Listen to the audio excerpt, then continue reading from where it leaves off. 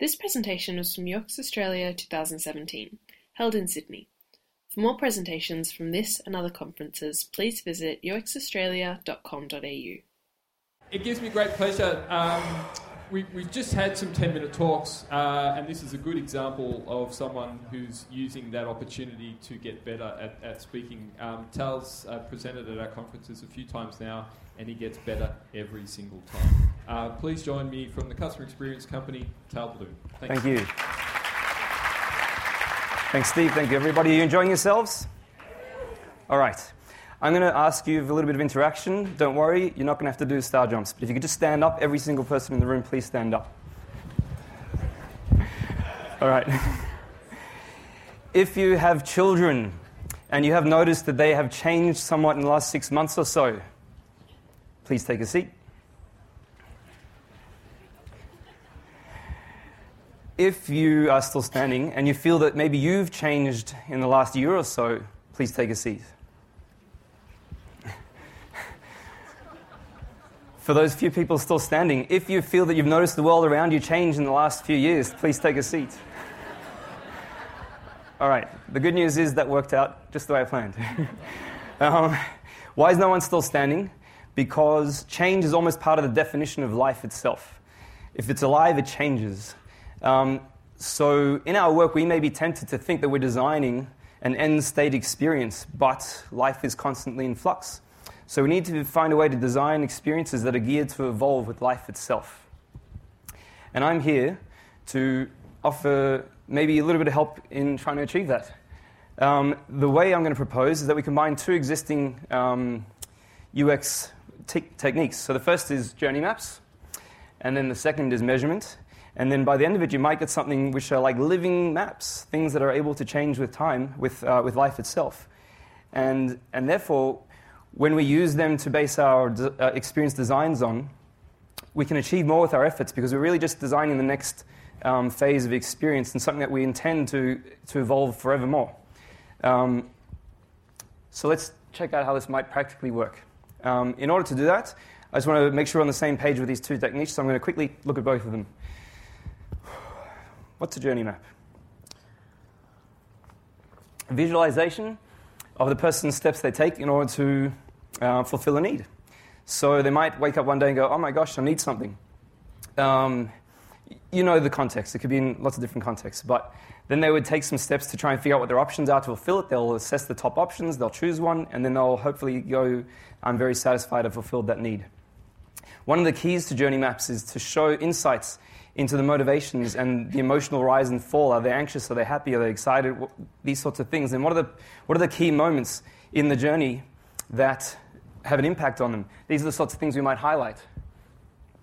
An interesting point that I think is very fascinating, when you get the set of all the journey maps for a particular business where a customer can interact with them and put them all together, you might actually say we've got now a visual representation of the life cycle for customers. It might be that there's one about discovering the fact that the business exists. Then they take on the service or product, they do something with it, they have an inquiry, they have an issue, they might choose to stop doing business, end to end. That's the entire life cycle. This represents all the interactions that a person can have with the business. But the most important thing about journey maps is that they're based on research. So it's not what we think the customers are going through or users are going through, it's what they've told us that they go through. In that way, we're able to bring context to the work that the people do in the business, whether it's design or even decision-making. We can have context about the customer's life and their experience. And therefore, you can bring empathy to the plight that they're going through.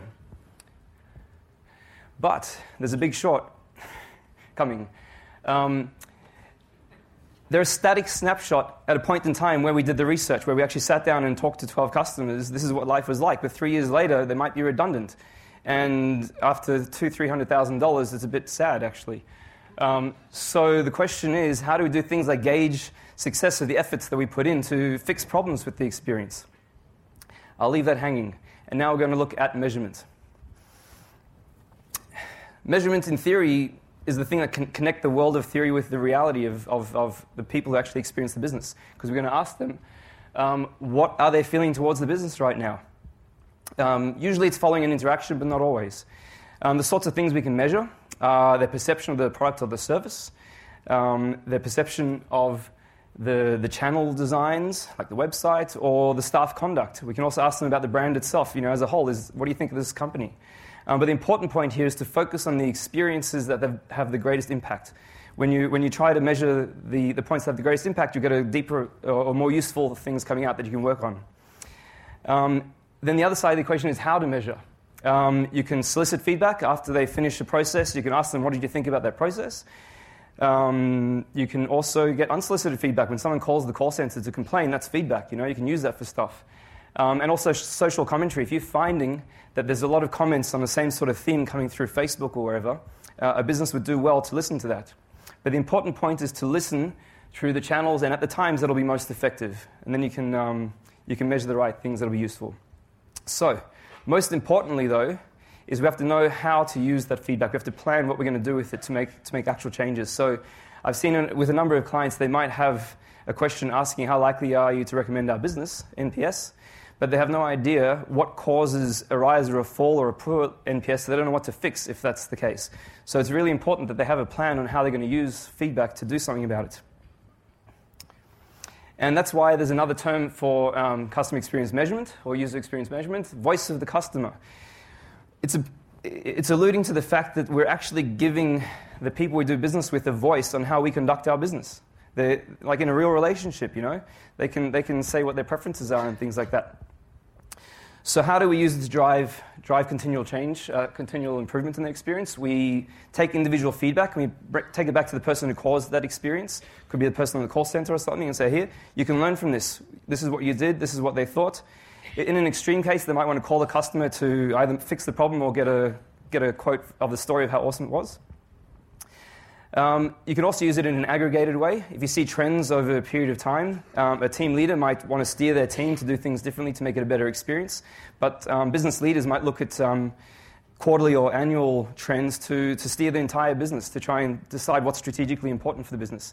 But the most important point is to loop that feedback back to the person who's best positioned to take action. So like any human relationship, this is how it works. We just try to fix what's not working and replicate what's already working, what's good. And at the end of the day, we want to be confident that every effort that we put in is ultimately improving the experience. So in a nutshell, that's measurement. But there's a shortcoming. When you've got a large organization with millions of customers, how do you have that real-life context? In a cafe, the barista might get to know the customer, and they'll start to know their preferences. But how can a product manager of a national corporation? Similarly, a barista could see maybe something that went wrong when someone spilled the coffee or put in too many sugars or something. They can do something about it. But how can the call center person who's amongst 100 other call center people get that kind of context for their feedback? So how do we ensure that action is taken in the most effective way without that sort of context? And this is where I think it gets very interesting. If we have something that can bring the two worlds together to give you context in a live sort of way, we'll be able to address these two shortcomings. So after you've done some research, rather than having a static journey, and after you've figured out what you're going to measure, you've got some sort of framework or strategy, but instead of having a bland kind of dashboard of measures, bring the two together. But the way you do it is you have to figure out where in the life cycle that feedback relates to, like what happened, like what temporally in time, where did that come from, what were they doing at the time, and then you also have to look at what were they talking about, like what part of the relationship of this customer to the business was the person talking about. That will give you the full context. So let's have a look at this. Right, so we talked about how every experience adds up to a life cycle. So you've got your sets of touch points for each journey. Maybe an interaction, you got a piece of feedback after a particular interaction, so that's where it plugs in on this journey at that point. That's where they were talking. Or maybe it's after they finished a particular task, they gave you feedback at that point. Or maybe it's after a while. Sometimes businesses ask for feedback 3 months after no interaction, so they can get a sense of how they're holding without that recent experience. With regards to relationship context, it's like any relationship. You have two entities and you have a thing in the middle called a relationship. There's different parts to it. You have the practical part to it. You have, do we align in values? And then, what do we actually mean to each other in life? So are they talking about the product or service offering fulfilling the need? Are they maybe talking about the design principles or the customer principles, the way that they do it? Is that meeting the way that I want things, what motivates me in choosing things? Or is the business actually enhancing my life? Is it fulfilling the purpose that I feel it should have in my life, or maybe that it's set out to do in the world? So let's take some examples to just make this a bit more real. So after they've interacted with a channel, you might ask them, how easy was this? And you can feed that right back to the team who are responsible for that interaction to let them know this is how the value of ease is playing out in the channel, or at least how it's perceived by people. You might get a complaint that they felt that the person on the phone didn't care. Maybe one of your values is that we want our customers to feel that we care, so you can feed that back in to the right point. To talk about values in the way the staff conduct themselves. They might have been talking about the product or service. When you ask them how satisfactory is this after 21 days after they've purchased it, are you feeling satisfied? It's going to feed back into the product team. And finally, you might ask them, would you likely recommend us? You're talking about the brand as a whole. So, how do we create living journeys? We've got some now a nice theory in our heads. Let's look at the practical side of things. Like any good designers, we should start with use cases. How would people use these journeys that are able to adapt with time and change? One way is to stick them up on a wall near the team of the people who affect that journey, so they can look at it when they're trying to figure things out or they're having a team huddle. Maybe on a screen in a meeting or a workshop or something, you can project it so you can have it give some context to the conversations. We're talking about a new product. Well, let's see, where in the life of a customer this product fits in. Or maybe on the internet, so someone at their desk can just pull it up and use it when they're busy trying to solve a problem or do something. The finance guy can understand where the billing fits into the customer's experience or the user's experience. And finally, for onboarding, I think it's actually quite useful for people when they start at an organization. If there's a set of customer journeys or user journeys, show them this is how customers see our business. This is what they go through. So now that we know how we might want to use it, I forgot to start the clock. So I'm flying blind in time, Steve. Some options. You could print it on a big poster on the wall, typical, right? But we need to have this live element. So get some post-it notes, write the latest metrics, and stick them on the journey so people can see what's going on. When they walk out of the elevator, they can see the latest journey and the metrics.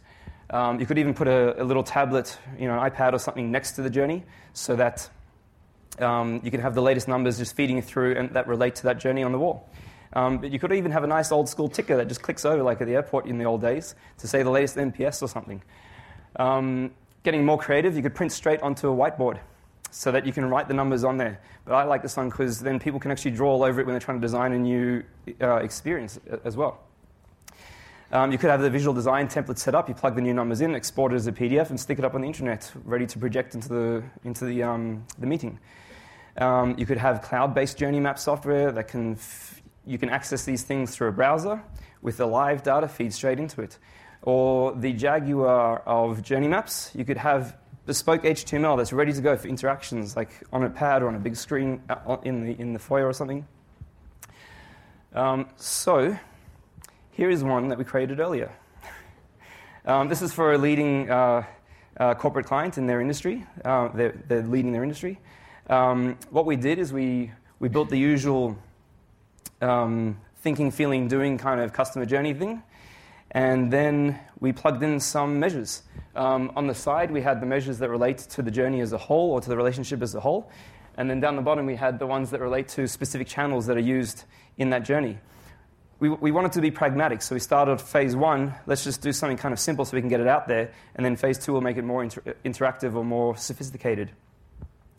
But an interesting thing here is that we also found there was a big desire from the business people to incorporate operational metrics in there as well. So we included things like the number of hits to the website and the number of conversions so that you could understand the context for when people are giving us feedback. You also understand the volume of things. It helps with some decision making. And we printed on a foam board, wall mounted, stuck it up on the wall.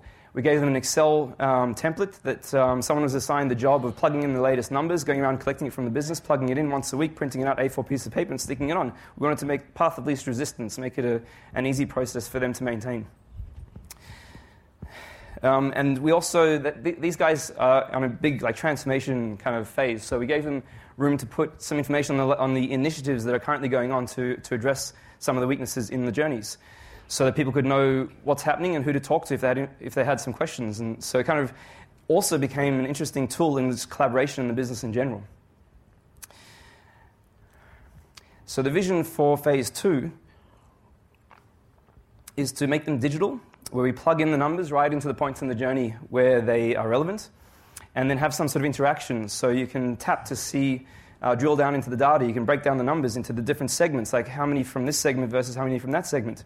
You actually drill down and get some interaction. Or maybe you can pull out verbatim some quotes from some of the feedback that people wrote into surveys. Or maybe even when you created the journeys in the first place, you took some audio-visual. And they could tap on it to see a customer talking about their experience at that point in the journey, and they can really bring the empathy into the working environment for the people who use it. So an example of use. Maybe you've got the look and choose journey where someone's trying to choose a product, and they go online looking at the product options, and you get a low NPS and a comment saying it was really difficult to understand which product best suited my needs. But you can also see there's thousands of hits to these pages every day and a very low conversion rate, so you're starting now to get a clue. Through this, it would quickly come into the radar for the people who are involved with this, that there's something there that we can tap into, we can fix it, and get a valuable outcome pretty quickly. And this is, I think, This is an especially exciting proposition for businesses that are geared for agile environments, where they can fix up a page, put an A/B testing, and see how it fares, and they can see the numbers then coming straight through the journey to see what impact it's having. So that's the concept in general, but it would be remiss of me not to give you some learning experiences. They do take effort to maintain such things. It's not like in the old days where you create them, hand them over, and that's that, but they become redundant 3 years later. It'll take some effort. So someone in the business needs to be assigned to ensuring that they're consistent over time. You need to assign SMEs within the business to oversee and improve the technical content, make sure they're still accurate. You need to assign someone to collect the data and put it up there if it's if it's manual.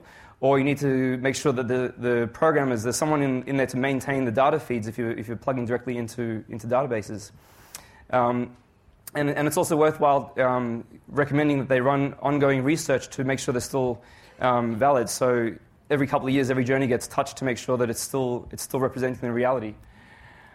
So now, journeys can show change, and measures can be seen in context, so that a business can ensure the insights are actioned in an effective way, and we can see the effect of the experience design improvements that we put out there. And I think that this will help us keep our finger on the pulse so that we can embrace that reality of life that I talked about earlier, that it's constantly changing and ebbing and flowing. And this, if we do that and if we're setting up our designs to evolve with life itself, we'll be able to ensure healthy relationships between a business and its customers, and therefore happy staff, happy customers, greater success for everyone involved. Thank you. We hope you enjoyed this presentation from UX Australia 2017. For more presentations from this and other conferences, please visit uxaustralia.com.au.